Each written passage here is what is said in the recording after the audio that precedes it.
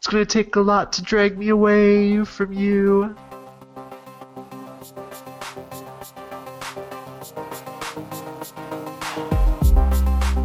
This is Podkit, episode 26, Doubted the Right Side, on Saturday, October 29, 2016. And now, it's the proness that makes the pro. This episode of Podkit is hosted by Brandon Johnson, Brian Mitchell, and Ryan Rampersad, with show notes at thenexus.tv/PK26. Hello, everyone. Hi. Hi, gang. How's it going? It's going pretty well. It's good. It's been another month or two. Yeah, it's like Halloween and it's 40 out. Actually, it's 50 right now, but pretty close. Close It was enough. almost 70 yesterday. It's I like know, 68, super I nice think. yesterday. Oh my goodness, wonderful. yeah. Strange for October. What day was it yesterday? 28. Yeah. But along with this brisk fall weather, what else comes along? I don't know. Apple events. Perhaps Apple events. Yes, this is Yes. true. We finally heard announced what we've been waiting for some time, I believe since the inception of Podkit, an update to the Retina MacBook Pro. Yes. Now just called MacBook Pros. We talked at length about this, Brian and I did, on the recent Nexus Special. I believe that's Nexus Special number 49. Yes.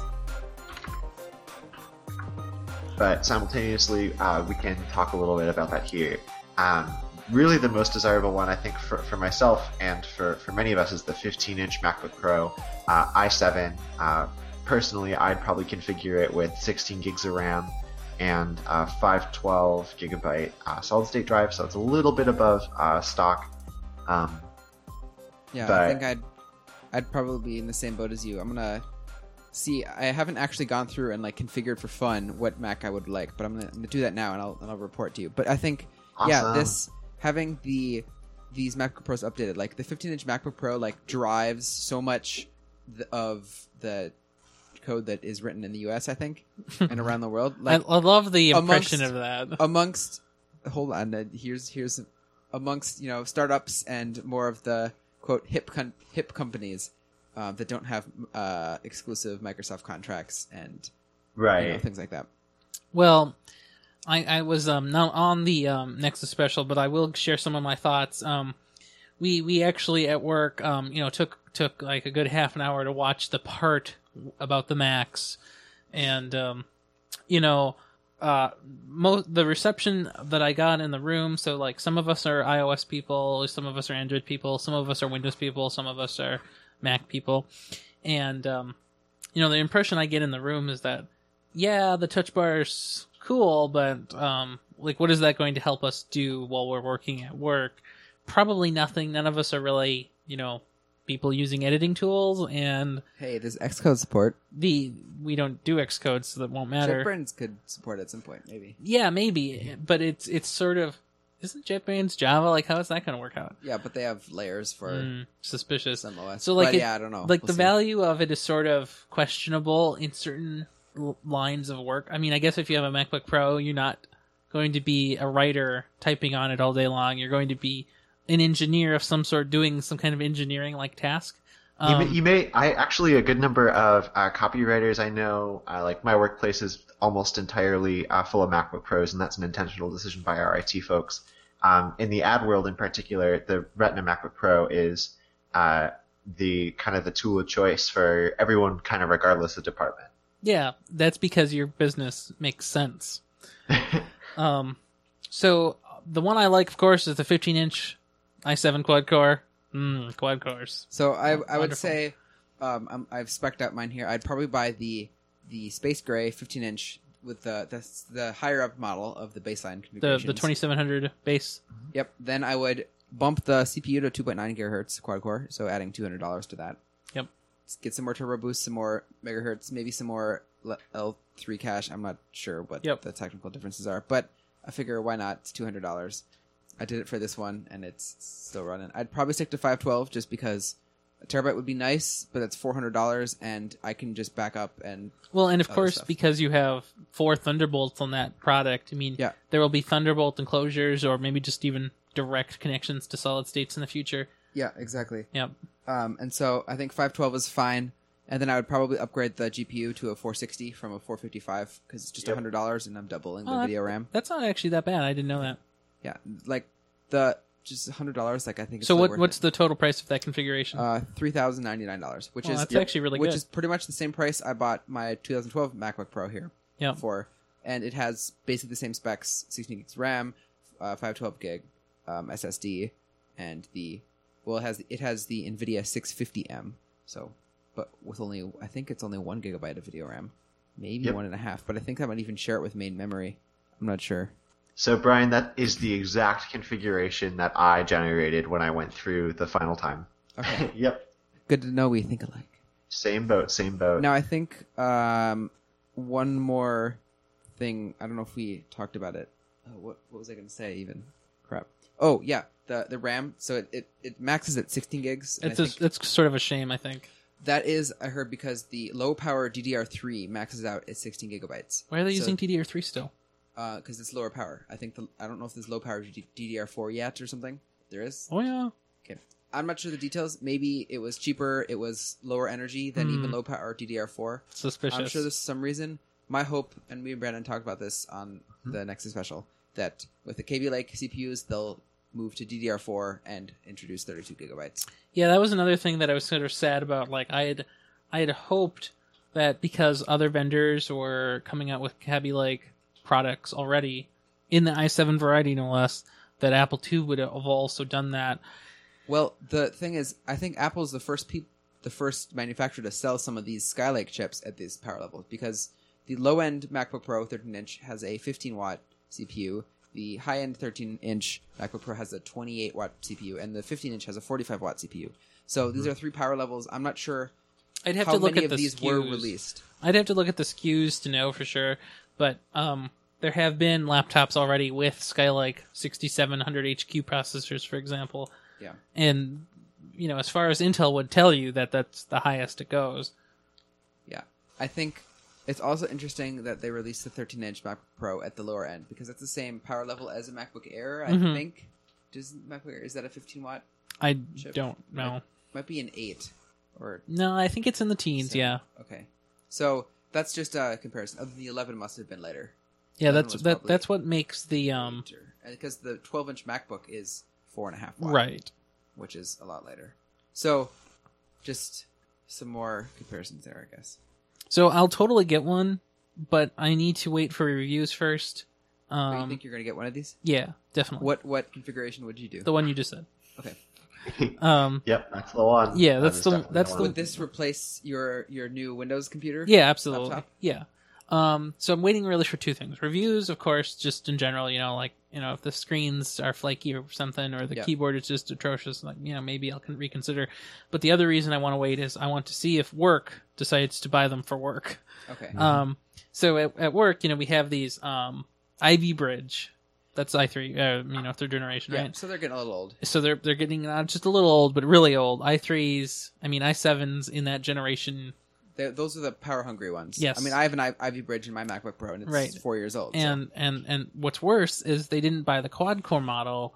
They bought dual-core Ivy Bridges, and they're just they're not fast for modern development tasks. To make it even worse, they don't have solid-state drives.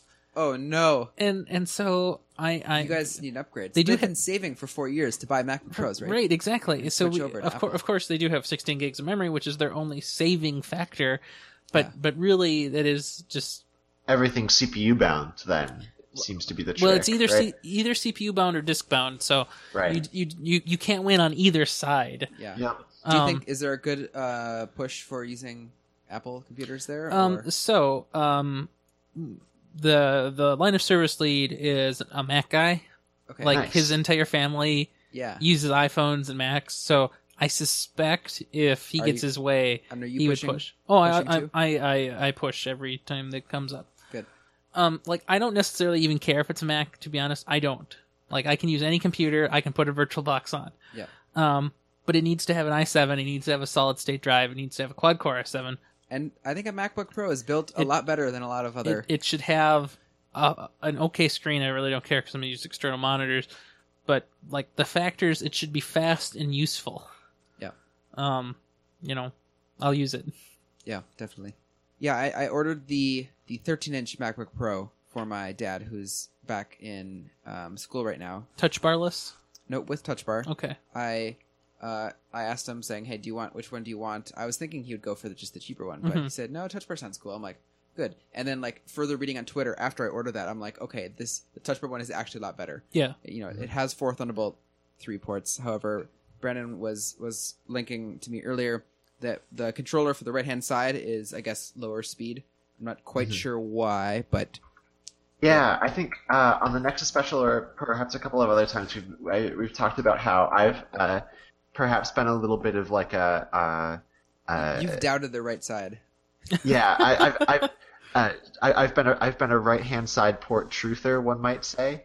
But what this kind of comes from is there's a laptop that I use for some live event production for JavaScript Minnesota, and for some reason the right-hand side port is USB port and HDMI port are both just useless. Really? They super flaky, unbelievably flaky, and we hypothesized the reason is that these ports are not actually part of the logic board. Interesting. Right? So they're on a separate board that's somehow connected, in the same way that when you build a PC, there's the front panel ports are on a different, are not part of the logic board, like the back ports are, right? Like the rear case ports are. And it seems like that's probably the same situation they're running into with the 13-inch Pro. It's kind of the same sort of deal that you have, if you want to use a PCI expansion slot for your, it's hilarious that I reference that because in a lot of ways Thunderbolt is like a PCI bus with a connector, with a USB Type-C connector in this case. But it seems like what they needed to do is they needed to create a separate non-logic board, circuit board to handle those right-hand side ports, and it just must not be up to snuff in order to keep it in place. I hypothesized on Twitter too that maybe the reason why there's a different card handling those ports on the 13-inch than the 15-inch is that the 15-inch has a little bit more space for kind of the a different kind of expansion card to be put in there. Who knows? Based on the X-rays, it looks like it might even just be part of the core logic board all the way through. Yeah, but I could be wrong. It could be just even the chipset in the 15 is just different, and maybe it just has more power for that because those are the quad cores anyway. I would assume a Thunderbolt chip is a little power hungry, so I wouldn't be surprised if it was a power thing. Yeah, for sure. I'm curious how slow they are. I mean, if it's 20 gigabit, that's still Thunderbolt 2 speed, so that's probably not too bad. I mean, as long as they can... It says they can both drive at least 10 gigabit USB 3. As long as they can at least drive a display on each side, I think you're awesome. I mean, I think it's going to be fine. Oh, for sure. Yeah. And when I say drive a display on each side, I mean just a 1080p panel, nothing fancy, and just at least 30 frames per second, I guess, but hopefully 60. Again, nothing fancy. Yeah. So back to the computer I was buying, or my dad ordered that I ordered for him. So it's just the baseline 13-inch with touch bar. So it's 2.9 gigahertz. It's a dual core i5, hyperthreads I think to 4. I considered a little bit upgrading to an i7, but it's still a dual core, so I don't know if it was really worth the difference. I got him 8 gigs of RAM. I didn't quite think he'd ever need 16. I think 8 is still pretty good for today, maybe. Yeah. Oh, for sure. So my computer that I just bought, the little Windows one, it has 8 gigs of memory, and the memory constraint isn't the constraint. It's really just its i7 dual core. Yeah. Yep. So having a solid state drive almost cuts your RAM capacity, it cuts the need for RAM capacity drastically. Yeah, because any swap isn't as noticeable. Yep. Yep. And so, he has the 256 gig PCIe. Mm-hmm. It's crazy. And, Intel Iris 550 graphics, which is... good enough. It's better than 540. Totally. It's better. It's not the lowest end, so that's good. So, and I think he likes the touch bar. So, and shipping is now 4 to 5 weeks. Interesting. Oh. So it's 2 to 3 weeks before. I think I got it in 2 to 3 weeks. So it should arrive at the latest by November 23rd. So I'll hope to play around with it and at least inspect it a little bit, help him set it up. So I'll report back probably next episode how it goes. Perfect. Yep. So I'm looking forward to that. Hopefully that is good. And another thing, they don't sell the hard disk plattered based Super Drive non-Retina display MacBook Pro anymore. Good. They now sell a $1,300 1 or 2.7 gigahertz i5 dual core 128 gig SSD, 8 gigs of RAM MacBook Pro. So this is, and it has Intel Iris Graphics 6100. So this sounds like it's still a Haswell era CPU. That's too bad. Oh my goodness, Maybe. that's awful. And 2 Thunderbolt 2 ports. So it's just the baseline previous generation MacBook Pro 13-inch. Yeah. And I bet you that's, for their education, a little cheaper. It still has a Retina display, so it's something. I'm curious how for education, upgradability it is. See, that's so weird. And that's still more expensive. I think MacBook Air is probably pretty popular because it was cheaper. I think the MacBook Air almost is better for education at this point because you can get a higher capacity MacBook Air for cheaper than that MacBook Pro, and it would almost just be as fast. What do you mean higher capacity in terms of storage? Solid state? Yeah. So this you can update. You can upgrade to 256, 512, and 1 terabyte. Yeah, but what if you're in education? You might not do custom orders. True. Right. So you can buy off this the one shelf. Can get 16 gigs, and you can upgrade the CPU to a 2.9 gigahertz dual core i5 and a 3.1 gigahertz dual core i7. Yeah. So you can do some updates, but it's still not quite. Yeah. So what did you think about just the fact that they made the lowest end MacBook Pro a MacBook Pro and not just just another MacBook? I think they should have called that one MacBook. They should have gotten Maybe rid of the MacBook Plus? Air. No, don't introduce another name. Why? I think they should have completely revamped the whole MacBook line. So maybe updated the old 12-inch MacBook, and I think they should have just done MacBook Pro. It really differentiates. I really like the old school. In the early 2000s, Apple had the graph for consumer, the 4 professional, boxes. mobile, and desktop, where they had the iMac and the Power Mac and the iBook and the Power Book. I totally feel like there's room for 3 parts of a line. I mean, clearly the iPad has shown that's true. So there's the mini, there's the regular, and there's the Pro. That's true, but there's also a regular size Pro, so it's right. So, but I mean, it's the Pro-ness that makes the Pro. Yeah, I think, because right now I'm looking at the apple.com/mac/compare. There's MacBook 12-inch starting at $1,300. There's the MacBook Air 13-inch starting at $1,000. MacBook Pro 13-inch starting at $1,200, which is that old model. MacBook Pro 15-inch. They're still selling this? I guess they're still selling the old gen MacBook Pro 15-inch as well for $2,000. Then they also have, maybe they are, I don't know. It's on this compare page at least. Then they have MacBook Pro 13-inch, which has no touch bar. Then they have MacBook Pro 13-inch with touch bar. Then they have MacBook Pro 15-inch with touch bar. And then, their iMacs and things. But it's just, there's a lot of models to compare with. And I think it's going to be difficult to choose what people want. And I just think the MacBook Air 13-inch is an awkward computer because it's not Retina. Oh, well, right, and sure, totally. But it's cheaper. Yes, it's cheaper, and that's the only thing it has going for it. And I Yeah. guess it's less powerful as well. It the baseline is a 1.6 gigahertz dual core i5, so it's a little lower clocked, but I don't know, and it doesn't have Force Touch trackpad either, where every other one does. So it is lower on features. Yeah. So I guess it is kind of like the cheap MacBook, and that's why it's right. And it's weird that they didn't update it. Yeah, I think this will eventually be phased out, and that's just their holdout for here's a cheap computer. You suckers don't want to spend more, so buy this instead. Or maybe one day the price of Retina will come down enough to make the MacBook One cheap enough to be $1,000. Yeah, I hope that eventually, because I think it's that 1,300 mark, so it's more expensive but really lighter powered. Yeah, exactly. And so they're trying to appeal to people who want a really lightweight portable computer that are willing to pay a little more for it. Right. And I think it could benefit from being in $1,000 price point. Right. And that's then what maybe I'm releasing saying. a more powerful MacBook or a between MacBook Plus. Yeah, like that where the MacBook Air is now. That is maybe a little more powerful, maybe a little more, but still cheaper than a Pro and more expensive than a MacBook. I think that would be good. Yeah. And I think they could call that a MacBook Plus.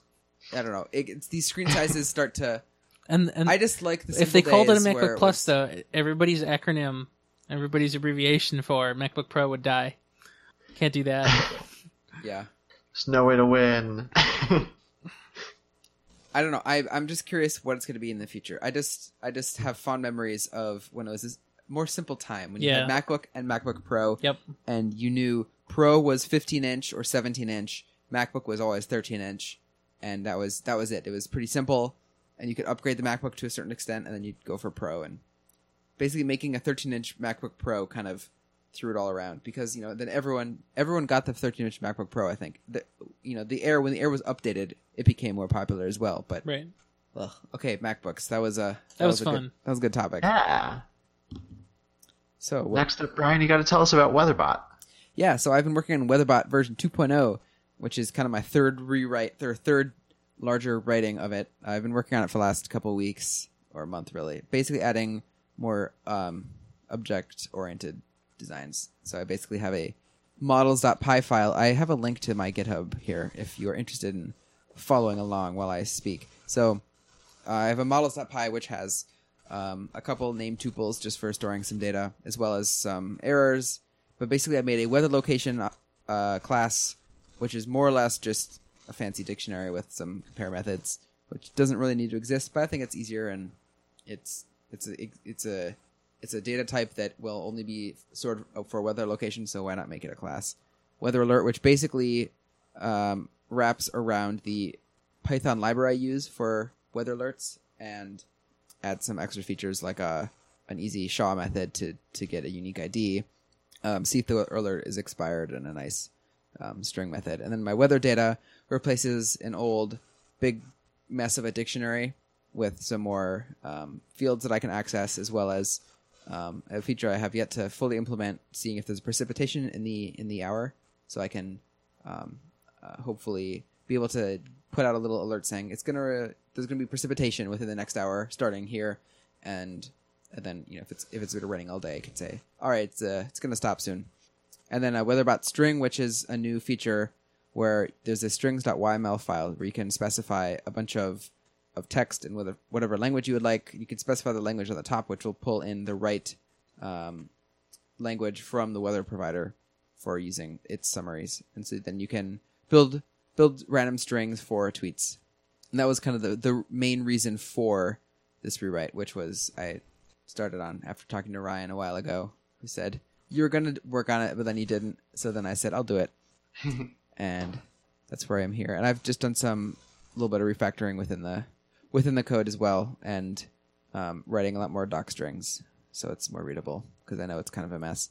I think I'm at the point where I have some methods where the doc strings are longer than the code, but it's all right. No worries. No, it's understandable.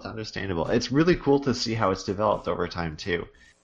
Certainly now, so I see that you're using the Dark Sky API, right? Yeah. Is that used to be Forecast.io? It yes, still is. They went through a name change maybe a month ago, or sometime in September. I just got an email in my inbox saying, we're renaming to Dark Sky API instead of Forecast.io. And so I'm like, all right. So I think the website still exists, though, right? Forecast.io redirects. However, the API.forecast.io still returns stuff. Okay, good. It's just deprecated. So I went to the weather library, and there's a manual URL feature, so I started making calls to api.darksky.net. The library has since been updated to do that, but Nice. I do manual so I can add in some things like language and things that's not necessarily built into the wrapper. I should really just make my own wrapper at this point, because I basically am subclassing every class there, or using its class as the input to the class that I made. But maybe that'll be later. I don't know. But I'm adding better test coverage. I renamed some environmental variables and whatnot.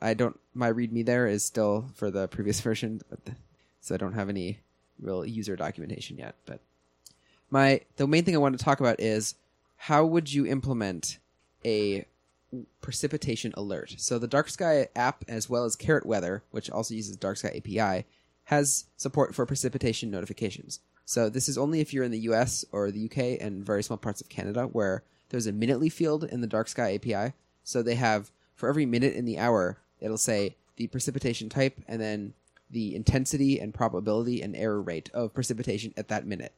So you can make a fancy graph of here's it's going to rain a lot more in a few minutes, and it's going to stop and maybe start up again. So I'm trying to make a feature that will kind of replicate their existing notifications in those apps, but instead on the Twitter bot.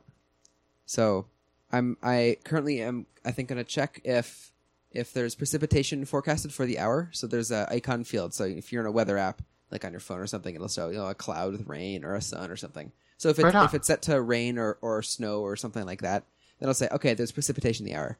Now that's as far as I've gotten, and I need to do some way of tracking what the current is, to make sure I'm only going to alert when it hasn't rained yet, and then it's going to be raining. It'll manage that. And I just implemented a cache, so it'll cache to disk every time it runs. If its little cache within there is changed, it'll write to disk. So if this thing does crash, I can kind of start back from baseline. But right on.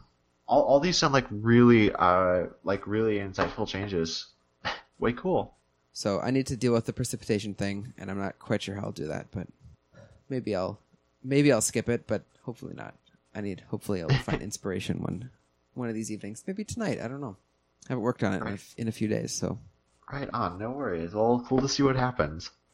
Yeah, that's what I've been doing in my one project I do. And fun fact, another fork has happened within the last month or so. Some other random person has forked. So there are 2 forks, but no one who has forked it has contributed code. Aww. At least last I checked. I've seen no pull requests. Is there a way to see who forked it? If you click on graphs and then there's members, you can see who forked it. Cool. So I have a friend who goes on GitHub by dgusas. He helped with. It was really me and him, but he helped with a couple strings back last winter. But yeah, so one of these polls is even with master, and one is 18 commits behind master. So they forked. I don't know if they're in use. I have not checked. I have no way to check. But hey. But I do think this bot is the most featured Twitter bot of its type written in Python. Well, there you go. Pretty narrow spec, but hey. If that's what it takes. Yeah. Should I put that in a README? Probably the most popular. I think that's a great tagline. Yeah. I'm a firm believer of writing READMEs like I write my Twitter bios, right? Yeah. Because currently my little subline is a Twitter bot for weather powered by Dark Sky. Nice. And then I have note, any language or wording suggestions are appreciated. So once I do merge, it's just a strings.yml file. So if anyone would ever like to contribute, you just add a new line, and it's very, very simple. You don't have to touch any code. So that's awesome. And you can contribute to the default thing. And I'll always, whatever sayings I'll use in my bots, I'll always put in on the GitHub. But I have it set so you can, pass in or use your own file. In the configuration, you can set the file name to use. Mm-hmm. So it's pretty easy to have a bunch of files in a directory, and you can run a whole bunch of different bots that'll be for different languages or something like that. Way cool. Yeah, that's WeatherBot. Still being developed after a year and a half. Nice. Now there's one more thing I saw that I thought was kind of cool on Twitter here just the last day or two. So yeah, no, the Mac App Store, right? You update stuff with it, and you install apps and system updates. But have you had issues with that ever in the past? Occasionally. I know that there have been a couple of kind of high-profile issues with the Mac App Store, right? Like with the certificate kind of expiration issue, where Apple kind of surreptitiously upgraded the signing algorithm it was using for its certs, which required a cert reissue, which caused all the receipts to start failing. Yep. Yeah, I remember that. Yeah, that's kind of the biggest issue that I have had with the Mac App Store, and that was really. Yeah. I've seen a lot of tweets over the years of in the updates tab where you click an update and it's not a number, so NAN of NAN, because the Mac App Store is just a web wrapper, so it's just bad JavaScript probably, and it's just I think the UI is pretty buggy, and it hasn't gotten too much better, and so it just becomes a pain. You hit pause and doesn't pause, you hit cancel, doesn't stop, so it's just kind of. It doesn't respond, and it assumes things, and it wants to do it in the background, because it's really just a wrapper for some command line utilities under the hood, I bet.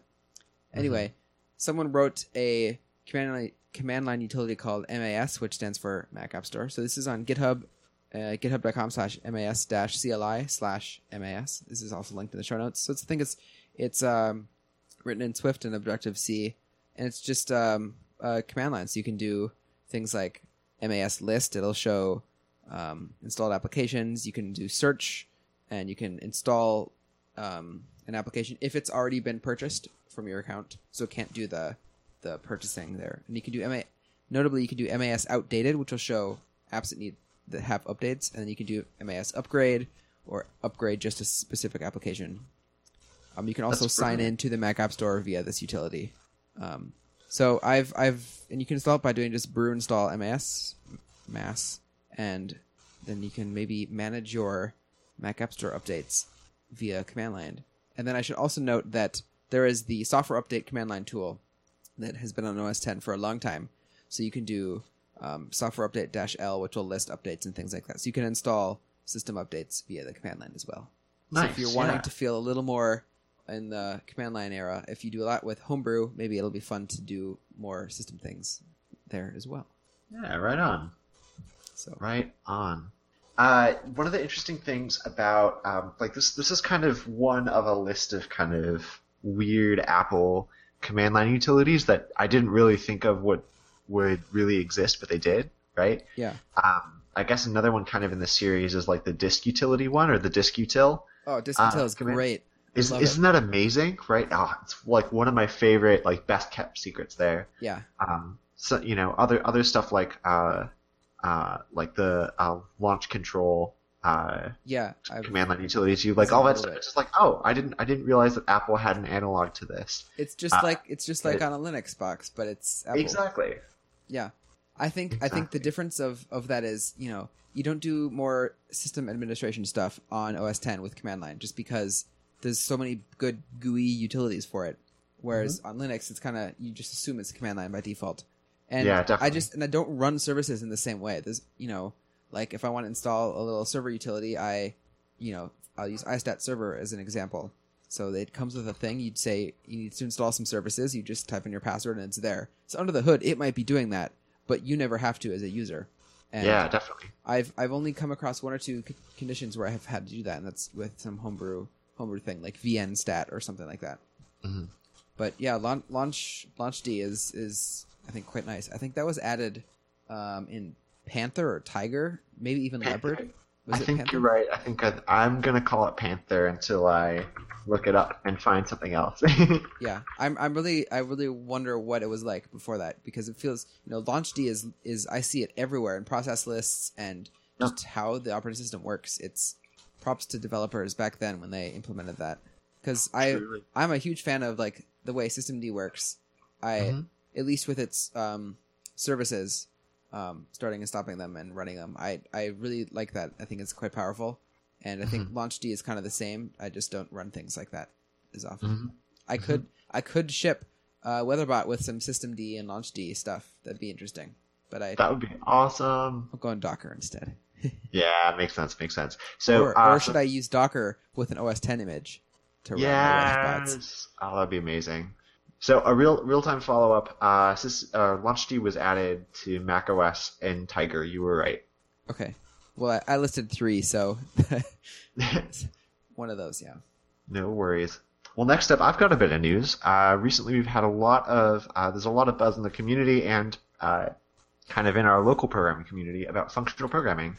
A couple of which came up at the meetup that I helped organize, JavaScript Minnesota. Last month, so that would be September, we had a talk on rx.js, which is the kind of reactive programming library that underlies Angular 2, I believe. Yeah. And this month, we had a talk on Elm, which is really interesting. And the Elm one was the Elm talk was given by a friend of mine, Mike Anderson, who I think I've mentioned 1.5 million times in the Twitter followees thing because he's just that gosh darn awesome. And Elm is kind of the thing that I probably perhaps have the most to say about, because it's such a neat language and such a departure from kind of writing it feels like such a departure from writing C-based languages, which is cool. So Elm is kind of neat because it's derived from Haskell, or it has a Haskell. The Elm compiler is written in Haskell. and the kind of the conventions of sorts that are in place when you use Elm are really interesting because it's a total like melting pot of kind of the traditional like web app conventions that you might see in a Rails app or a Node.js app, but with this like syntax almost that seems to come from Haskell and this type system that is certainly a more restrictive type or a stronger type system, I guess, shall we say, than JavaScript, but it's still like really developer oriented. So it's not like Java where you're making like abstract factory impl factories, right? Oh, I think you just tried to win me over here. So like it's definitely a strongly typed language, but that's mostly in ways where the Elm compiler tries to save you from yourself, and less so in the case where you're explicitly required to define everything. Right. So they're using type inference here. Mm-hmm. Yep. So it's really nice. Absolutely. And so Mike's talk goes into great detail as to how to build like an application using all of these kind of paradigms that Elm provides you. In addition to this like architecture that the community seems to have agreed upon for ways to build rich web applications with Elm. So it's a pretty neat talk, and if you're interested at all in that, take a look. I don't think I'll be doing anything with Elm in prod right now or in the foreseeable future, but man, as it matures, it's definitely going to be something to watch. The talk on RxJS is really cool too, and it's definitely going to be important for anyone interested in doing Angular stuff in the future. It also goes through a lot of kind of functional programming concepts that I think are really neat. So if you are in that React realm, or not React, if you are in that Angular 2 realm, that would definitely be a thing that you might be interested in checking out. Yeah, I think I should mention also that from what my understanding is that Elm helped inspire the React Redux model of, taking a state of an application, changing its state, but not modifying it, just, Yep. taking it, making a new one, and putting it on the stack, and then having that react down to the view layer. Absolutely. That's one of the neatest things about Elm, I feel, too, is that it kind of was developed. It started being developed kind of before React came to the forefront. Yep. It's just nobody knew about it, and then, hey, look, here's the JavaScript version of this. Yep, exactly. And that's, I think you're absolutely right. A lot of the things that make React and Redux and Redux sagas really fun to work with, I feel, are a lot of those things that it borrows from Elm, which is just what makes Elm such a neat kind of environment to play around in right now. If you'd like to hear more of my ramblings about Redux Saga, you should definitely tune into this episode's Fringe because it's there. Yeah, the syntax reminds me a lot of, I don't know, like it's an SML, like an ML family language. Definitely. It's like OCaml or SML. It's really nice. I love it. Definitely. I have no intent to build anything with it though. Yeah, see, that's the trick. Yeah. Yeah, it was an interesting talk. I liked some parts of Elm, but I like you, I don't think I'll be using it. I think I should master all or many more features of JavaScript before I dive into the next one. And I don't have a lot of functional experience, so I think it'd be a little more of a challenge for me in some places too. Yeah, the change over between so this is Haskell oriented, so like SML is sort of you can do functional, that's pretty much what we want, but if you want to do, regular imperative code, you can do that too and it's fine. But I feel like Elm being Haskell oriented will restrict that much more. Yeah. Yep, agreed. Yeah, I looked into Elm a while ago, and it's I'm glad it's come a long way, so it's great. So I have a cool thing to talk about also.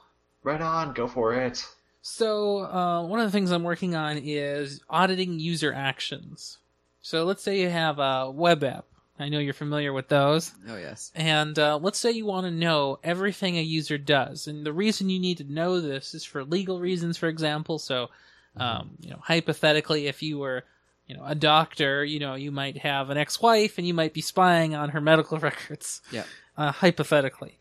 Well, how do we use the system to audit those actions, and if necessary, present them in a lawful, verified way?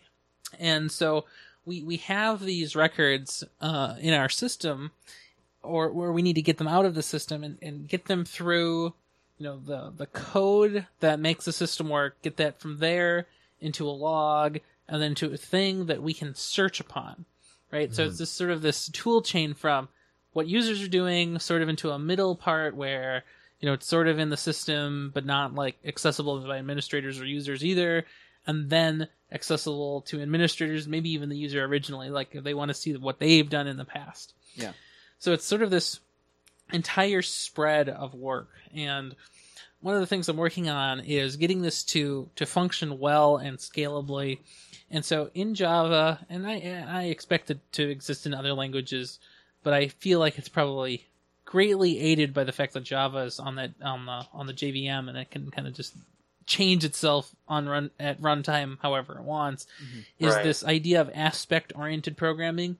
Mm-hmm. Basically, what you can do with an aspect is you can tell it, well, in this package or folder, I have a bunch of controllers.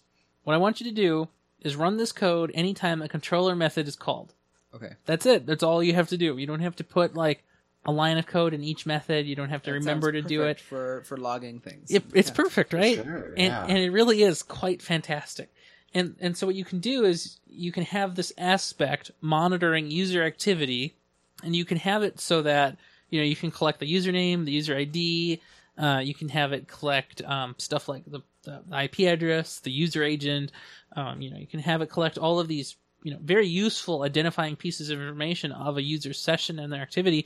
You can, of course, have it record the package they're in, the controller they're in, the method that they're in, the route that was used to execute that method. Mm-hmm. You can have all of this breadth of information, and it's super fantastic. But once you have it, what do you do with it? How do you get it from the middle to the end where either administrator or a user can search it? Where do you put that? And so This is sort of the journey. So like the programming part sort of ends there, and now we get to all of the super sort of newish web service thingies. So we go from the aspect and we just pump it out into a file in JSON. So every line is a JSON line, and it's instead of doing a CSV file that's hard to parse and sort of weird and suspicious. You can do more with JSON. Really. It's effortless. Everybody can use JSON. We're never going to forget how to parse it. It's here for life. Yeah. So then we have a thing called FileBeat, and what FileBeat does is you start it up, you tell it where the logs are. It could either watch a directory or a file, and it can siphon the data from the logs and put it wherever you want. And so what we do is we siphon those logs into a thing called Logstash. Guess what Logstash is good at? Stashing logs? Stashing logs into Perfect. things. What? I would have never guessed that. Yeah, it turns out. It also has a mustache, and it's a piece of wood. It's a weird... The mascot for Logstash is super weird. I'm going to look it up here. Yeah. Yeah, right? And so what Logstash can do, and it's really cool, is when you give it JSON data, it promotes all of the keys that were in the JSON blob into variables just automatically, and then you can do conditional logic over it. So, for example, if you wanted something special to happen like let's say you wanted to give higher priority in the logs for some reason to anybody who logged in, you can look at the method recorded, like for example login, that's the method name. Mm-hmm. You can look at that and you can give it like, oh yeah, double the priority of this event, or flag this event as critical, or you can do these conditional things with Logstash. But then you ask, well, now what? We've massaged the data, we've tinkered with it, we've promoted its importance, or we've tagged it differently, we've done stuff. Mm-hmm. Well, where do we put it now? How do we get users to be able to search this data? Well, we put it into Elasticsearch. So Elasticsearch is based on Apache Lucene, which is sort of like Mongo, but it's not as good as Mongo. It's a data store. It's just not as good as Mongo. Yeah. It's old. It's it works really well. It's really fast, but it's not made for being relational at all. It's a NoSQL kind of thing. Well, what's really cool about it is you can have all of this data just put into all of these table-like structures called indices. And these indices can represent a lot of stuff. So the default behavior that Logstash and Elastic ship with is that Logstash will rotate the logs every day. So you'll have an index per day of user activity. Yeah. And that might be totally useful. If you expect to be searching that way frequently, go for it. Yeah. Our needs were a little bit different, so what we needed to do was have each index represent kind of like a unique signature of action. So what I ended up doing, and this is where it gets sort of kind of bizarre, is the way that Elastic represents data is you give it some data into a new index. It formats that index schema. So like if you think of a regular MySQL or Postgres table, you have a schema on a table. It formats the schema in the index to be the types of whatever data you just gave it. But then if you try to give it data again, but it's different, it'll say, no, you can't do that, and reject the data. So that's why we need to have a specific index for each action, because controller methods will have different arguments pretty much every single time. Yeah, definitely. So, and we wouldn't need to do this if we weren't storing the arguments, so that's a whole nother story. So then what we do is we take all of these indices, and one of the best parts of Elastic is, unlike a regular MySQL table or Postgres table, where you have to just you search one table at a time, and then you get rows back. What you can do in Elastic is you can search across indices. Even if the data is different, you can just do it. Okay. And it's so cool. Yeah. Totally. So for example, if you wanted to search for, any user that changed their password between today and a week ago who has a name that starts with the letter A, show me all the results, and it comes back just magically. And it's so amazing just how flexible this thing is. And then what's even better is you can do fuzzy searching. So let's say, you have kind of like a template name. So like BR and then some letter N. Yeah. Just anybody. We might get Brian. We might get some other weird names like Brandon. We don't know. Yeah. And so it's extremely powerful, but it gets even better. So then, let's say you didn't want just like a chronological search of data. Let's say you wanted to know like the best fit. Like, did this user or some other user do something like this ever at least? Yeah. So then you can promote individual fields in your indices, especially even in this layer. So not just taking it or not just changing it, but you can. So if you were searching for like somebody sent a user a message, you can have this message be weighted higher. Okay. Right on. And it's so cool. That's fascinating. Yeah. And so this feature, we originally budgeted 2 weeks, but none of us knew Elastic, so we had to stretch it to 3 weeks. And it's just so amazing that this technology is so new and yet so undocumented and completely foreign to everybody, and yet somehow you can kind of cobble some pieces together and it just works. Yeah. That's awesome. Cool. Yeah. Well, that sounds pretty fun. Yeah, so that's the power of not having to write any code. The code we wrote in the last 2 weeks maybe measures out to 150 lines. Wow. It's the configuration and changing the values in those 150 lines. Yeah. One of the weird things about Logstash is it doesn't. I think it's coded in Go. Okay. Which is super cool. Really? Yeah, because when you get an error in Logstash, it says logger.go failed, blah blah blah blah blah. So I think it's written in Go, but the syntax or maybe FileBeat's written in Go. Some part of the stack is written in Go, but Logstash's configuration file format is in Ruby. just to be different. Oh man, I wonder if somebody wrote like a Ruby configuration, like a Ruby parser like a DSL, in Go. right? Yeah, right. And the DSL just looks like Ruby. I don't know what the deal is, so I think it's strange. Oh man. Yeah. Yeah. So that's my fun time with user activity tracking. Yeah. Oh, cool. Mm-hmm. Right on, yeah. It's so cool that you get to work with Elasticsearch too. I've done some pretty preliminary stuff with it, but nothing as massive as this. And it sounds like you've got a pretty neat solution there. Yeah, so that's actually sort of the easy part, to be honest. So now I have to make a UI to make that searchable.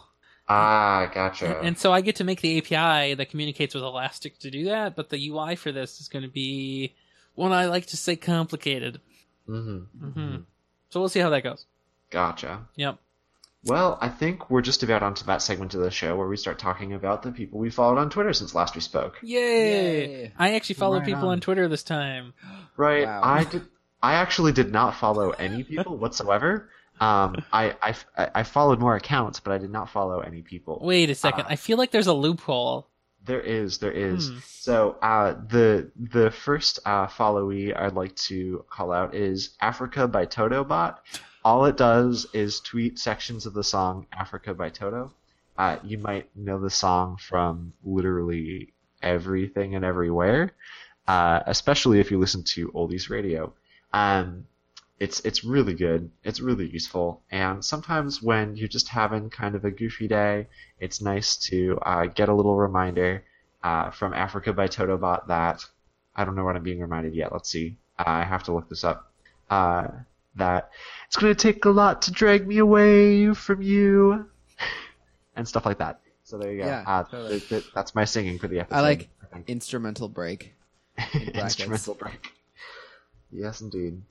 That's cool. Next up is Miami Butter, which is a Twitter account for a long-haired dachshund that's super adorable. Aww. Yeah. Like, look at That's look so at cute. Butter. It's like a perfect name for it too, because it's like, oh, it's Butter. Look at Butter taking a nap. What a goofball. And then finally, my last non-human Twitter followee for this month is Made by Many, which is kind of they call themselves a product innovation studio. Sound like they kind of do similar work to what we do at Space. Look at all those phones. I like that. Yeah, right? And they do so much like interesting kind of product work. And one of the reasons why I actually really liked their page recently is because they've had some posts related to testing React Native, like QAing React Native apps and stuff like that, which is really neat. And they just seem like really neat people. I feel like they made something a little bit ago too. I don't remember what it was called. They definitely, same sort of model as many ad agencies have. They have like product managers. They build things for clients. But I think they might just be a little bit less ad oriented than like an agency might be. They made a really neat product a little bit ago. I don't remember what it was. Oh, are these the folks that did the oh my goodness, what was it? The phone jack thing for the iPhone 7? Is that why I followed these people? I'm not sure. Well, it doesn't matter. Or does it matter? No, they made a game called Pitch Deck. That's it. And that's a really interesting game. Essentially, it matches like existing successful or otherwise like prominent startups with new subjects for them. So like the card that it shows me it's like Tinder for pets. But yeah, stuff like that. So I'm actually on the list to get one of those at some point, hopefully. And I was just about to request it again, but I've already filled out this form a couple times. So this is the reason why I think these folks are cool. How about you? What did you guys come up with for followers of late? Well, I have been following, I followed first, I'll say, Emojipedia, so the great index of emojis and documentation on it and how it looks on different platforms and applications and phones and whatnot. Document different Unicode versions and endpoints. Anything you could want to know about emojis, they have it. So I followed their Twitter account. I thought it'd be fun to introduce some emoji into my life. Truly. They retweet some of the other accounts they have and people commenting. So it's pretty active account. I should also note on this subject, I listened to the podcast Emoji Rap, which is from Emojipedia. So it's just a podcast on emoji. I don't think there are too many episodes, just a couple. I just, as we speak, just followed their Twitter account as well. So I think there are, where are the, I don't know how many episodes they have, but they have a few good episodes on it. I think the most recent one was Craig Hockenberry from Icon Factory. Oh, right about on. some of their time designing icons and things like that. So it's not just like, meme culture around emojis, but it's the design into it. So it's emoji in a podcast. I recommend Nice. it. Next, I followed iPlop. I don't know her name. It's S Leaf Falling is the name for her account. She is a developer of a new Twitter app called Leaf. I don't actually own this app, but I intend to buy it once I get an iTunes gift card at some point. And I'm at the point where like it's almost holiday season, so I'm just gonna, instead of buying apps, I'll just add it to a wish list, and I'll just in mass buy all of them when I probably get an iTunes gift card. Right on. This is I don't think I'll leave Tweetbot, but I'm interested to see what it's like because there aren't too many Twitter apps these days. Yeah, everybody's so scared to develop for it now. Yeah, so the designer of this app is Cernix, who's a longtime designer for many jailbreak utilities and things. Right on. But this is the developer of that app. So good thoughts and retweets there. And then last is OSX. Sorry. Well, yeah. It's what was that, Brian? It's OSX Reverser. So that's the letters in the Twitter handle. If I was going to say it correctly, it would be OS10 Reverser. The name of this is the Mock Monster. I followed this person for a while, then unfollowed. We'll see how long. Just more security thoughts on the Apple community. I follow quite a few security researchers, and this is one of them. And just I like to hear about the latest in how secure things are in that area. Nice. So that's me. What about you, Ryan? I like one of the guy's tweet. 1Password with Touch ID, a really bad idea. Fingerprints shouldn't be used to unlock things. Yeah. Yeah. Yeah. So on my phone, I have LastPass, of course, which you can unlock with fingerprint, but also I have it set up so that you unlock it with fingerprint, but then you also have to enter the password. Okay. So it's double secure. I will say I use 1Password on my iPhone, and I have Touch ID because it's a lot faster. Yeah. Typing in my password. I understand. So you can set up 1Password to unlock with Touch ID? I didn't realize this. On the phone? Yeah. Yeah, of course. Do you have Oh 1Password my goodness. Pro? Yeah. Yeah. I don't even know if you need Pro for that, but yeah, do it. I Oh think my it's goodness. off by default, so that's probably why. But they That makes added sense. it quite a while ago, I think. But they're also working on 1Password for Mac to use Touch ID. I saw some design mock-ups on their Twitter account, and this is probably in response to that. Yeah, enable it. It's so much better. And Oh my goodness, yeah. they even will let you Touch ID when you first boot up the phone, so you don't have to type in your password the first time your phone boots up, like you do to log into your phone. Yeah. It's not secure enough for me. I think it's secure enough for me because my phone, if it's locked, is still behind a password or Right. my fingerprint again. I guess. Yeah. I mean, I don't know. If someone's cutting off my finger, they must really want the information. So maybe I should They can just have it. let them have Right. it. It's free. I want my finger. Yeah. I don't know if there's anything about myself that makes, or any like information that any of my accounts have that is worth so much that somebody would want to, yeah. Yeah. And I do have my phone set to wipe data if there are 10 failed password That's or good. login attempts. So Like all good iPhones. yeah, well, it's off by default, but I turned it on. Mm-hmm. Well, I did follow some people this time. So we have Jim the Dev here. That's a good- you a might good know name. Jim the Dev from JavaScript Minnesota. I do He indeed. appears there frequently. I did not incidentally meet him at JavaScript Minnesota. I met him at the Open Source North, actually, when Nice. we all went to Twitter to complain about how horrible the speaker was. Aw. Wow. And so I guess he followed me then, and I followed him, and I just followed him recently, I guess. Apparently I didn't click follow when he followed me before. So Jim's really cool. He actually knows a lot of stuff, and so if you ask, simple questions about things on Twitter, he'll answer, and it's really cool. Oh, nice. Yeah, he's an instructor at the Iron Yard, isn't he? Yes, he is. Yeah, well, Right on. instructor former, it says, so... Oh. No, current at the Iron Yard. Former at this other place. somewhere else, yeah. So yeah, he's really good. And then Right let's see who's next here. Dan Abramov, whose name I cannot say. Abramov, maybe, I don't know. Yeah, it's that guy. So he co-authored Redux, and he made also the Create React app and the Hot Reloader for Webpack, of course. And I've watched quite a few of his talks at I don't know what conference it is, but it's something to do with Europe.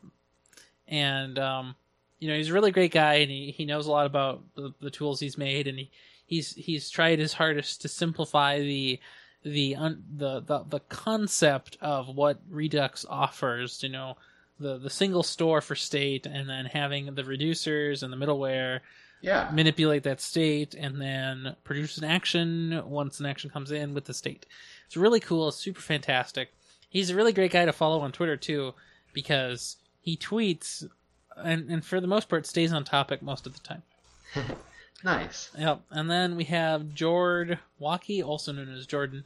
He has something to do with JavaScript and Facebook and React, and I followed him. It's pretty cool. I don't really see many of his tweets because I don't think he tweets very often, just, occasionally.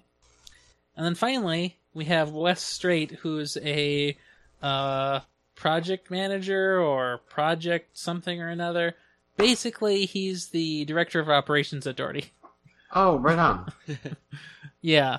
So he has a picture here of our recent, business unit meeting. So that's pretty cool. So when we went to the U together for recruiting, he asks, "Hey, so do you have Twitter?" And I said, "Sure, of course." And so he's like, "Yeah, I've got to follow you now." So I followed him back. Perfect. Yeah. So look, I'm using Twitter again. Yay! And now it's time for that time where we say, how many people do we follow? Oh, well, yes, Total. Let's do that. Let's go with the highest person of followings. Oh my goodness. We know who that is, right? Is it Brian? Brian Mitchell? Good try. No, Brandon No. Mitchell. Brandon Mitchell, there we go. I think it is Brandon Mitchell. That is correct. Okay, so I've got 2,441 people that I am following. All right. I'm at 287. Okay, well, I am in the middle then at 305. Oh my goodness, Wow. an order of magnitude different there. I feel like I need to cut back a lot. I sometimes feel like there's too many and I can't catch up. If I'm like busy all day and I come home in the evening and I like have something going on, I could have, like 600 tweets to catch up from the whole day, and Oh my god, if I'm gone for an hour, I have 600 tweets to catch up on. I love how he says that. I don't know. I'd like to see everyone, and I follow people to see all their tweets. But the thing is, there's now some people who I feel like I should follow, but I'm not like too interested. Yes, I Who understand. have maybe followed me back, and it's like, What do I do? I don't know. Yeah, and I'm getting to that point where it's just like, oh no. So what I think about this is that I follow, stuff about, code stuff, right? Yeah. And when something happens in the spaces that I'm following, like I tend to follow people because they're in a space I'm interested in. So I followed a bunch of React people because I'm interested in the React space. Yeah. And, I followed a bunch of Rust people a while ago when I was super interested in React. I mean, Rust, whatever. Our words. Yeah. And when I follow people like this, when something in the space happens, they all sort of talk about it for a period of time so that I can see it, even if I skip some tweets. And, like I follow you, I follow Brandon Mitchell. Who are you people? I don't know. You and Who am Ian I? are starting to It's over for sit me. here. And when, like the Apple event happens, like I'm covered no matter when I read my timeline. Yeah. So I try to follow spaces of people, and it works out really well. So I can totally skip things if I want to. I don't always, I don't usually, but I can. Yeah. Yes, indeed. Now I'm going through my Twitter follows and unfollowing like random apps I don't use anymore. That's okay. But I feel bad because they don't ever tweet much, so it's not solving any issue. It's just lowering the number. No, I mean, I think that's one of those things. Like if an application wants to have an audience, they need to generate content to generate tweets about it. Yeah. Tis the brand covenant. Isn't it? Hey, I think the RyanMR_bot account needs to tweet again, I think it needs something to tweet about. as well as the @Brandon's Watch account. Well, my watch is perfectly content where it is. It doesn't need to. Well, maybe. I guess I can just say, still on Brandon's arm. Am I on Brandon's arm? Still on that'd be Brandon's arm. hilarious. I would love all those tweets. I wonder if there's like some way that I could hook into the health API or something, and like. Oh, Brandon's on the run. Right, like if I could build Brandon's stationary. if I could build an app that would somehow pull in health data, right, And if you just stand between the hours of like 1 a.m. and 6 a.m. on a weekday, yeah, it says, "Oh, Brandon's up late," or Brandon's having a rough week. Yeah. just say "Buy Brandon coffee" and no explanation. And so then, of course, if he does it right now, and as the closer we get to the middle of December, the more bad things it'll say about him. And then, after December 31st, it'll just be blank because he'll have he'll just be fine again. Yeah. So basically, make your bot be descriptions about your life. So you need to analyze your whole life based off this bot. Have fun. Really. And you know what? You can have all the data be aggregated with Elastic. Yeah, there you go. Nice. You can whip that up tonight. Yeah, totally. Yeah, we'll see. after I grade some papers, I'll be very good. All right. Well, this has been lots of fun. I mean, Tons of fun. We should do this at least every month. At least once a month. Remember when you did it weekly? Yeah, I don't know how that was even possible. That was remarkable. It was summer, so none of us were that busy with... I was probably that busy. I don't know. Well, you were in school still. No, or were you done? No, you Yeah. were in school still. When? This summer? No, last summer. Oh yeah, We last started summer. Yeah. And so we all were. Yeah, that was easier. Though we did it like weeknights Like- remotely. Like, my dream for the future is like when the tech becomes available that we can all be individual tracks but only recorded online, like nobody has to do the work of recording locally. Yeah. I can just be at work and just record. Alternatively, when I have my MacBook Pro at work, from work, I will also be able to do whatever I need to do. And it'll just be Yeah. be fine. Yeah, I would be all for recording multi-track. Like I was thinking of buying another mic and just getting a little boom and just putting it at work. I should really buy a mic for home, but I've been coming to the studio a lot more. Yeah, so. and, you're pretty close right now, so it's not But too bad. if when I move Yeah, later, mhm. it will be a Yeah. lot less convenient, so I probably Right. won't ever as much. But No. Hopefully you get some good fiber wherever you move to. that is like requirement number 2. Number 1 being I like the place. So I like how that's number 1 and that's number 2. That's good. I do have some sane priorities in my life. That's good. Yeah. At least When- one. When we At heard least this place had when we heard this place had USI, we were like, yeah, no. Yep. Don't care. that. Doesn't matter if the hot place is falling apart. Every other gosh darn house on the block has has to pick between Comcast or CenturyLink, but Oh. no, our building has USI, and it is all. Nice. Oh, Yeah. that's good. It's the way to do it. What speed do you have? Did you say 100 megabit? I think 100 we talked- megabit, Yeah. So, Yeah. one of my coworkers at work, also one of the people we've talked about here on Twitter, Dr. God Carl, he recently switched, presumably to U.S. Internet Fiber, and he's symmetric 500. Wow, Yeah. that is fantastic. Oh man. That's amazing. And so How much does all that cost? I think he said it's $80 a month. Oh, that's so good. That's such a good deal. Like Right. you have one roommate. That's nothing then. Yeah, he Wow. lives with his fiance and they both have jobs, so that's no problem. Yeah, Yeah. and then yeah, wow. Yeah, it's I would love that. he said like we were doing some deploys to the staging server a few weeks ago and like I could upload it here in the office or I could go home and it would be done in like 3 minutes Right. for Yeah. all 9 services to be deployed. Yeah, That was an easy choice. Yeah, I have a higher speed of internet here than I do at my office, but only slightly. Yeah. And like the thing that just kills me, right? Is last time we recorded remotely, I believe we were having a bunch of that was pre when we upgraded our wireless router, Yes. and perhaps more importantly, when I upgraded my wireless card in my computer. Hey. So now that I have 802.11 AC, Mm-hmm. I can go through like 3 walls full of pipes, right? Yeah. 'Cause, So is AC a lot better for, I feel, yeah. you? I mean, we're or it's the I- card I has can- better antennas or something? Maybe. That's really interesting because I was under the impression that AC was constrained to 5 gigahertz bands in general. which is generally a lower, yeah, penetration Um, rate. So how did that work? I think it's just because the 2.4 gigahertz band is just so crowded here. Yeah. So crowded. Well, I will mention How many like HP Direct printer networks do you have? 20. Gosh, I hate Nah. those things. Nah, we don't have. Well, that's a good question. I don't know. Let's see. A handful of Netgears, Yeah, just the two. Oh, nope, there's a third one. Okay. Oops. Yeah, I was reading some little article post. Wow. Little article or post or tweet or something the other day. Probably, I think it was yesterday even. Just talking about how oversaturated things are. Someone lived in an apartment building that came with a supplied wireless network for every room or for every apartment, plus like a wireless printer or something. I can't even imagine. Supplied. So they're all interfering with each other. Yeah. So it meant, and they were all at both 2.4 and 5 gigahertz. So it's just so much overcrowding, and they didn't even supply a wired thing. No, it was of course requiring everyone to be wireless. It's just like yeah. So hopefully wherever I live, I'm a little worried about living in an apartment building just due to reliability, but we'll see. Yep.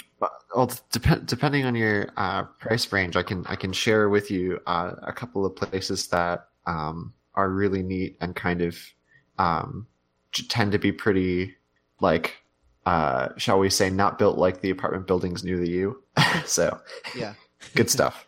Well, if this all works out and I work in Eden Prairie, I'll want to live in Eden Prairie. Yeah. No, I don't want to live in Eden Prairie. Oh, okay. I would like to live in as far south in Minneapolis as I can that has USI internet. Right. Yeah, that makes sense. Ooh, well, that's interesting then. Because I want to live in the cities. I like the St. Paul, Minneapolis.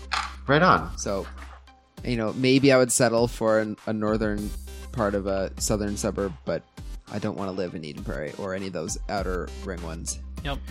Right. So. There was a new building that just went up in kind of in Uptown, not really in Uptown, kind of more in Kingfield. Well, we'll take this offline. I'll show you. We can end the episode and then I'll share that info with you then. That sounds like a good plan. Yes. So this is a right on. Good old podcast again. With yeah. Bonus end material. We're gonna have to do this again sometime. Yes. We will indeed. Sounds good. Well, have a good one. Have a good one.